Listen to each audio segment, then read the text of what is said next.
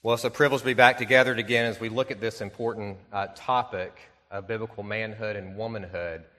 Last week in our introduction, we looked specifically at 6 things that were at stake if we don't have a correct perspective biblically on manhood and womanhood. Who remembers what those 6 things are, or at least one of those things? That's right. So there's 6 things. Listen carefully. And for those of you that were not here last week, it would be good to go back and listen to it. It was a short introductory lesson, but it really helps provide kind of a context for the class and specific goals that I have for the class as well. But 6 things that were at stake. One is the authority of Scripture. If we don't believe Scripture to be true about biblical manhood and womanhood, then we're not going to adhere to it. The health of the family is at stake, the health of the church. We said that our worship is at stake. We said that Bible translations even were at stake. And ultimately, the advancement of the gospel is at stake. Well, today we're going to begin by looking at Genesis, at the creation of mankind. Specifically, we're going to look at the creation of man. General outline of the next few weeks. Today we're going to be talking about how man was created. Next week we'll be looking more specifically at how woman was created. And then we're going to look at the fall and how that impacted things. And so these are going to provide almost still kind of introductory lessons. Even the material that's mentioned today and looking at how God created man, we're going to go much deeper with in coming weeks in terms of looking at specific roles of men and functions and that kind of thing. But we want to look specifically at what the Bible says about manhood and womanhood. In this area, but indeed in most all areas of life, there's a tendency to go in one of 2 ditches rather than staying on the straight and narrow. What do I mean by that? Well, as it relates to manhood, the 2 ditches that I see, on the one hand, you have male passivity, where men are not leading and exercising their God-given right as in dominion and leadership. They're rather becoming complacent with female leadership. That's on the one hand. The second ditch, though, and the other ditch that some men fall into, is what I would call an overreach of male authority. And it's really an unbiblical form of patriarchy whereby they exercise dominion and leadership in an unhealthy way that's condemning, it's domineering, and it's unloving toward those around them in an effort to control. So those are kind of the 2 ditches that we see primarily with men. Now with women, you're not off the hook, women. The 2 ditches we see with women, one ditch is an extreme form of passivity where women don't exercise their God-given right to speak. That's one ditch. That's one extreme. The second, of course, is that of dominance, where they are tempted to lead in areas that are not biblically prescribed. Okay, so we have the 2 ditches for both men and women. The goal is to avoid them and kind of walk through the straight and narrow and how the Bible prescribes and gives out specific roles to that of men and women. The ditches are very dangerous, and they have damaging effects, not only on the person, but also on those around them. If we recognize what the ditches are, and even our inclinations toward them, then we can more accurately turn toward Scripture as our guide and how to live in a God-honoring way as godly men and women. So my goal is to present what the Bible says about gender, which is quite the opposite of what culture says about gender. We need to recognize that culture is often going to have very different ideas of how it relates to sex and gender. For example, culture will say you can choose your own gender, right? And in doing a lot of research on this, I realized that this goes back even to the 1960s, is when gender identity really became a term. And it referred to, and I quote, a person's inner sense of belonging to the category of male or female, In time, the term came to include people who identify in other ways. It refers to a person's own sense of their gender, regardless of the sex a doctor assigned to them at birth, end quote. There's a lot of problems with that definition, right? Let's just start with one of the main problems, which that it denies the existence of God altogether. The last sentence refers to the doctor assigning the sex or gender of a child. Well, how does a doctor do that? By looking at the sexual organs. How do those get there? By God. The psalmist David writes in Psalm 139:13, "For you formed my inward parts, you knitted me together in my mother's womb. I praise you, for I am fearfully and wonderfully made. Wonderful are your works, my soul knows it very well." So one of the issues here, and that really a foundational truth in this argument of gender, is that God is God and we are not. The humanists want to be God, and they want to be a mini Lord over their own lives, being able to choose everything, including even how they identify themselves. But God is the sovereign one, and He made male and female. So if God is sovereign, and He controls and coordinates the affairs of men, then He also does all His holy will. He determined to make two genders, that of male and female. Certainly if He'd wanted a third or a 20th or even a 74th, as we have in today's culture, He would have done so, but He did not. Therefore, the way we will use gender in this class is a slightly more comprehensive category, for it includes God-given sex of our bodies, but also extends to the dispositions that God has designed for us to have as men and as women. Well, let's look at it in terms of this way. You know, our gender, how God has made you, either male or female, is actually a gift from God. And because God has gifted us with it, our gender should be something that we receive joyfully as coming from the very hand of God. Who in their right mind would return a gift to God and say, "No, thank you. I want this instead," or "I want to be this instead"? How would that go in your home, parents? If you gave a gift to your child and they said, "No, I don't really want that. I want this instead." Well, I know in my home it wouldn't go very well, right? Well, in the same way, we do that, or the culture does that, when they say, "No, God, I don't want to be a man, I want to be a woman." 1 Timothy 4:4, "For everything created by God is good, and nothing is to be rejected if it is received with thanksgiving." So the lessons taught in the coming months regarding biblical manhood and womanhood apply to everyone. We're all one of two genders, right? So they apply to us. It applies to both the single and the married, both the young and the old. As I mentioned last week, I'm excited to teach this. It's something that I'm passionate about. And frankly, as a Christian husband and father, I want my children to know where I stand, as you probably do too. In order to fight this battle, we must use the sword of the Spirit, which is what? The Word of God. The Word of God. So let's turn to the Word of God in your copy of God's Word. Turn with me to Genesis 1.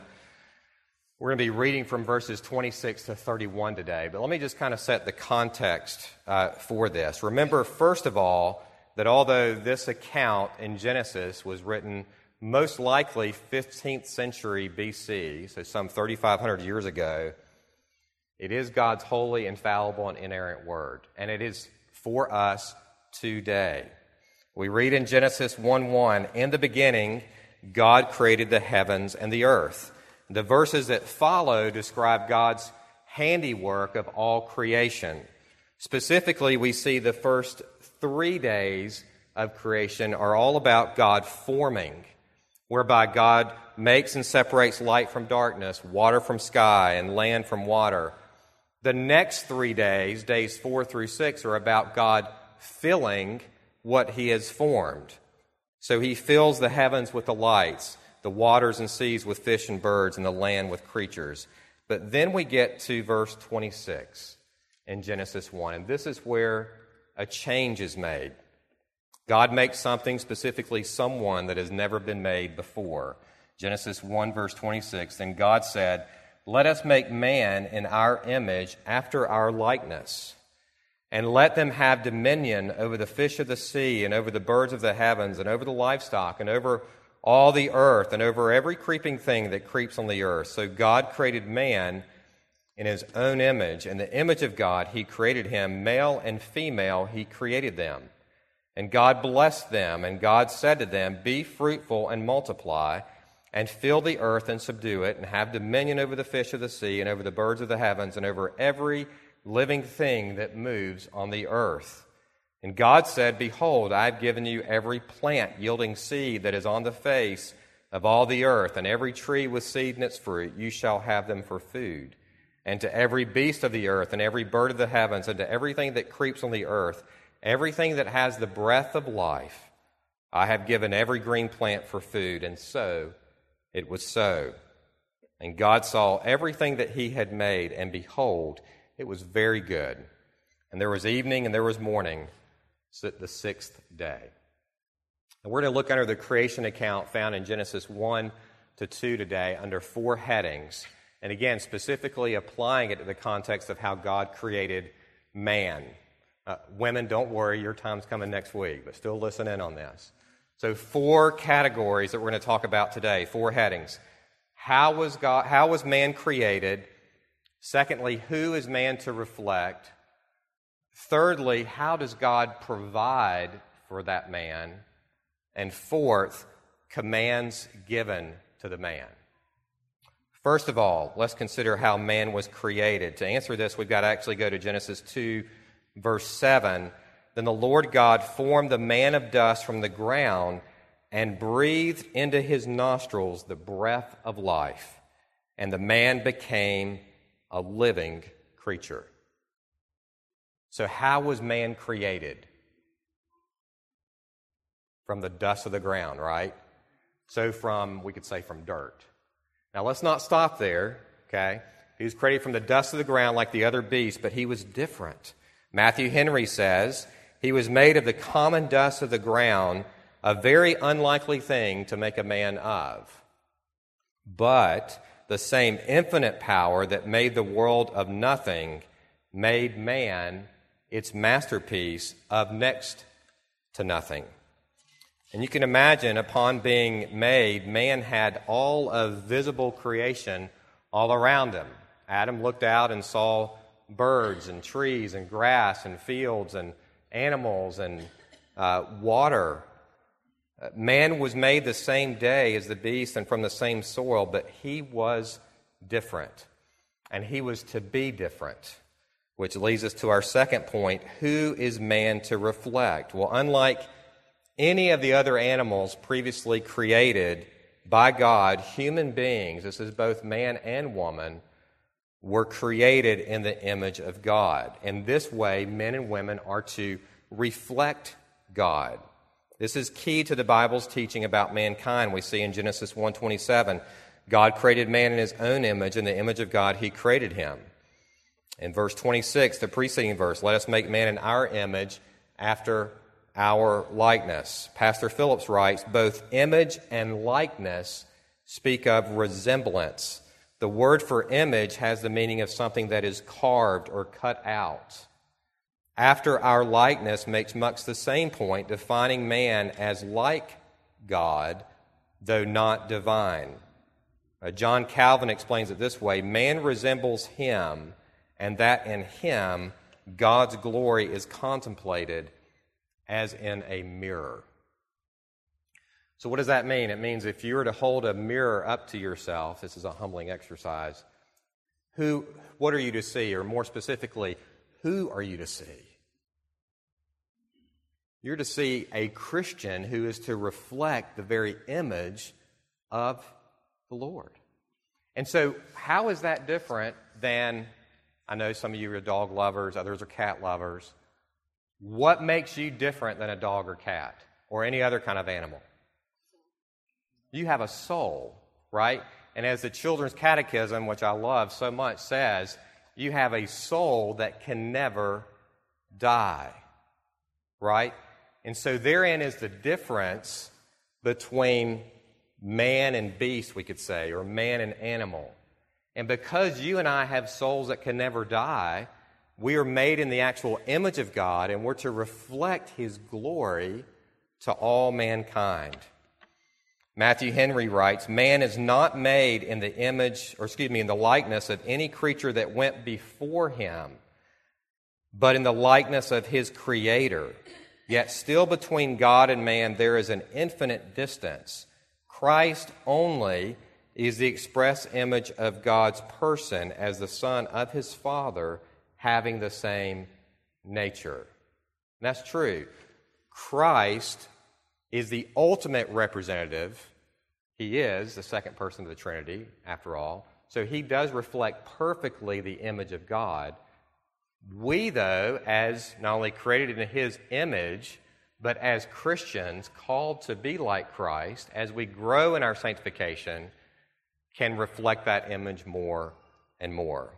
To be made in God's image means that you and I have purpose and meaning in our lives, namely to reflect Him and to glorify Him who made us and gave us our being. So the next time you are tempted with lies from Satan, and you will be, and I will be, maybe these lies are things like this: you don't matter, your life has no meaning, you have no purpose. Remember that you do, because you are made in the very image of God. You are in His likeness. It is no accident, of course, that any of you were made, that any of you were called by Him to saving faith, that any of you are even by His providence even here today. You are an image bearer of the Most High. Well, thirdly, I want us to notice how God provides for man. He provides physical nourishment for the man, as we see in verses 29 through 30. He gives him every plant and every tree with its fruit. So God placed Adam in the beauty of the garden, but He doesn't just create him and just leave him on his own and leave him helpless. He actually supplies for his physical sustenance. Now, we're going to talk more next week about God's provision of companionship and a helper for Adam, namely in the form of woman, something that another animal could not provide. But in the context of today's lesson, let's look at how God provides physically. He does this for us today, though, doesn't He? We looked at this even in the context of the Lord's Prayer back in the spring, how He gives us our daily bread. We may not be able to see His provision even tomorrow or next week or next month or next year, but He gives us and provides for us what we need today. And so we're to trust in His promises that He will provide for our every need. God's provision for man did not stop on day 6 of creation. It continues for us today. Well, fourth, notice the commands or the directives given to the man. It says, "Be fruitful and multiply and exercise dominion." Part of his being fruitful and multiplying is what he's cultivating and causing to grow, which is what we're going to talk about today. Part of it is in the context of what we're going to discuss next week with the woman. But let's talk more specifically today about this aspect of dominion. Genesis 2, verses 15 and then 19 through 20. The Lord God took the man and put him in the Garden of Eden to work it and keep it. And then in verse 19, "Now out of the ground the Lord God had formed every beast of the field and every bird of the heavens, and brought them to the man to see what he would call them. And whatever the man called every living creature, that was its name. The man gave names to all livestock and to the birds of the heavens and to every beast of the field." So part of man's role in exercising dominion was to name the animals, name the creatures that God had created. This in part shows how man was to exercise leadership over what had already been created.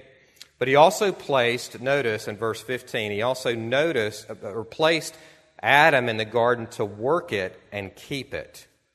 Listen to what Charles Spurgeon writes on this. There was to be occupation for man.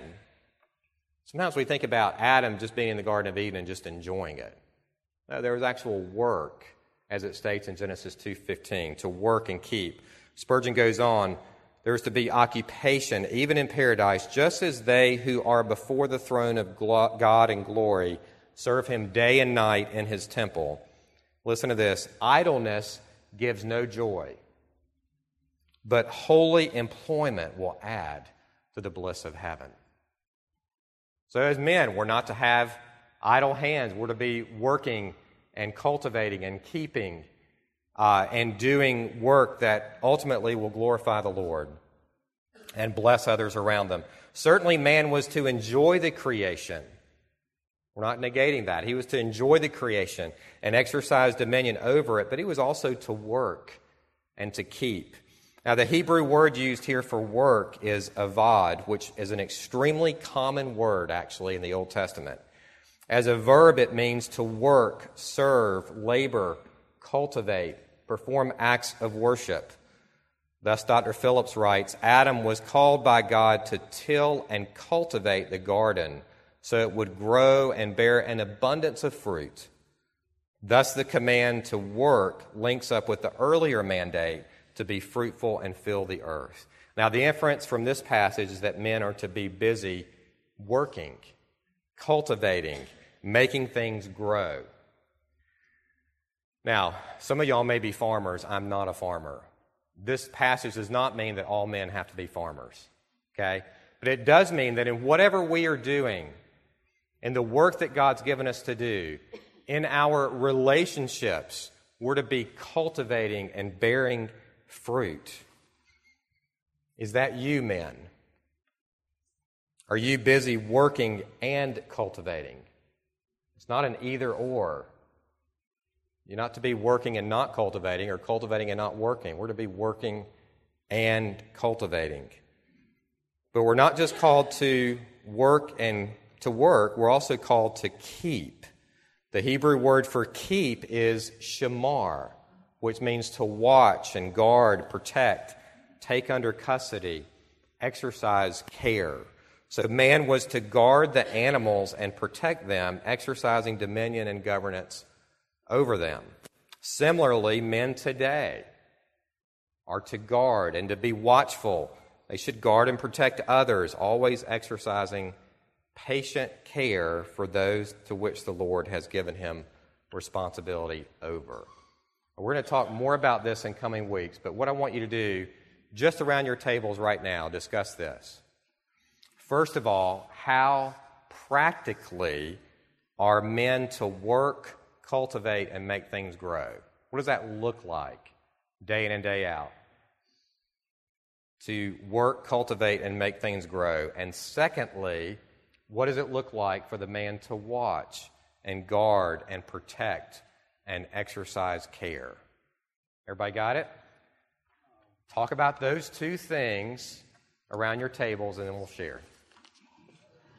All right, so let's come back together. Remember, the first question I gave you to consider was this, to discuss around your tables how practically men can work and keep and make things grow, right? What were some answers that y'all had for that?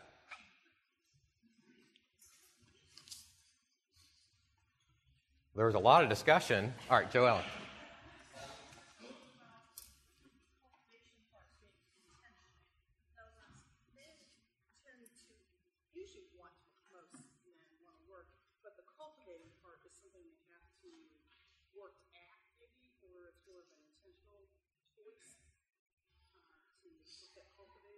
True. So most men find it easy to work, right?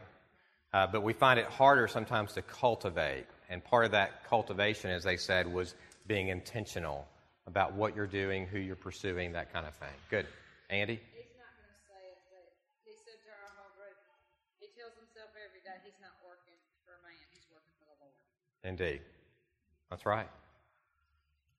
Not working for man, you're working for the Lord, right? It's true. Others. Kevin? So I think our wives need to know that we want to be like Christ, that we're pursuing holiness, and that our sanctification is key, and that we are trying to love them as Christ loved the church. Yes, indeed. So the women, our wives, need to know that we want to be like Christ as men, right? And if we're to be like Christ, what are we to do? We're to be serious about growing in our own holiness and sanctification and pursuing the Lord. Yes, William. We were talking around our table about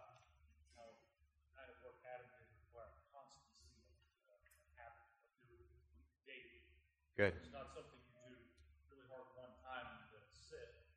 You have to practice it every day or work, because that also adds to cultivating, making the garden better every day you go into it. That's great. So in terms of particularly working, but also even more particularly cultivating, it's not that you're only doing this a certain number of days a week, right? There's a constancy and a habit that Adam was into that Lord had given him to continually be cultivating and growing. Dan? I think we all know that sometimes work can be hard, but God gives us a sense of satisfaction of putting in a good, hard day's work. Indeed. God has created that within us. Yep. To work it and then to see what comes of it. The fruit of it, yeah. God does give inherently men, right, satisfaction that comes from their work and seeing fruit of their labor, so to speak, right?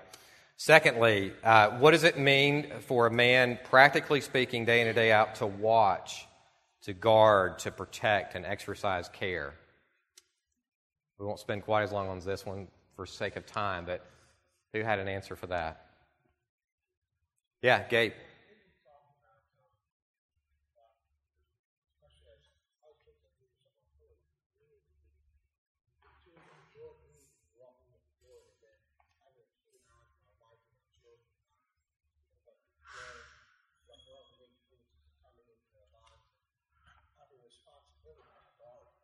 Indeed.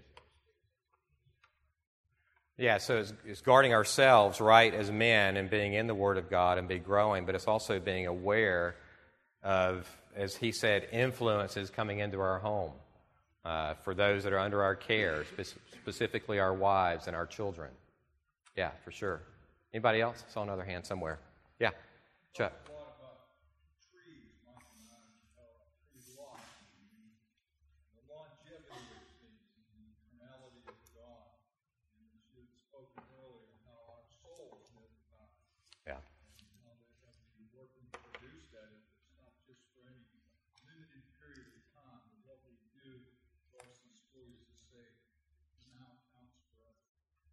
Yeah. There's an eternality with what we're doing even day in and day out in cultivating, right? And that lives on far beyond us, at least on earth, right? So how you're cultivating and investing in the lives of others around you is an important and creates a lasting impact. You know, one of the questions I started with, in fact, the question I started with last week was, what is man? Remember that? We can see from today's lesson, man, first of all, was created by dust, right? From dust. But he was created to image God as his image bearer. And furthermore, as we see in Genesis 2, he is to work, he is to keep, he is to cultivate. And that means working vocationally, yes, but it also means cultivating and investing in the lives of those around you. It could be your wife, could be your children, could be extended family, could be co-workers, that we're to be intentionally pursuing those relationships and causing them to bear much fruit, right? That's what we're to be doing as men. May it be so for each one of us as we seek to be godly men. Yeah. The outworking of a lot of this is through our children and then through our grandchildren. We see the effects of what we have been doing through our lives, our working and keeping. And that's really one of the main purposes of all this, so that we can pass all of that on to our. It's true. So the outworking of all of this is reflective many times in our children and our grandchildren and in God's faithfulness to them. Now, that doesn't mean that all of our children and all of our grandchildren are going to be called to saving faith, right? So for those of you that are having children or grandchildren not walking with the Lord, don't be discouraged by that, but don't give up praying that the Lord has his hand upon them, and pray that the Lord will bring them to saving faith.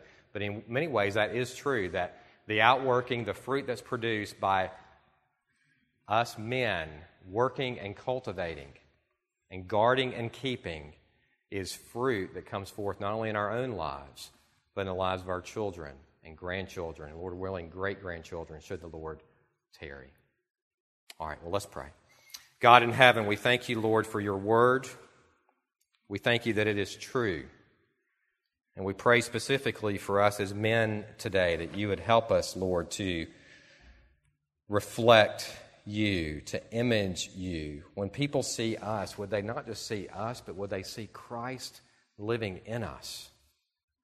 And help us in bearing your image to work well as unto the Lord, not unto men, to cultivate, to invest in others, that there may be fruit that comes from our lives in a way that we would not be glorified. But Lord, we would point the finger and say, you are being glorified in our lives by your grace and by the power of the Holy Spirit. We pray in Jesus' name. Amen.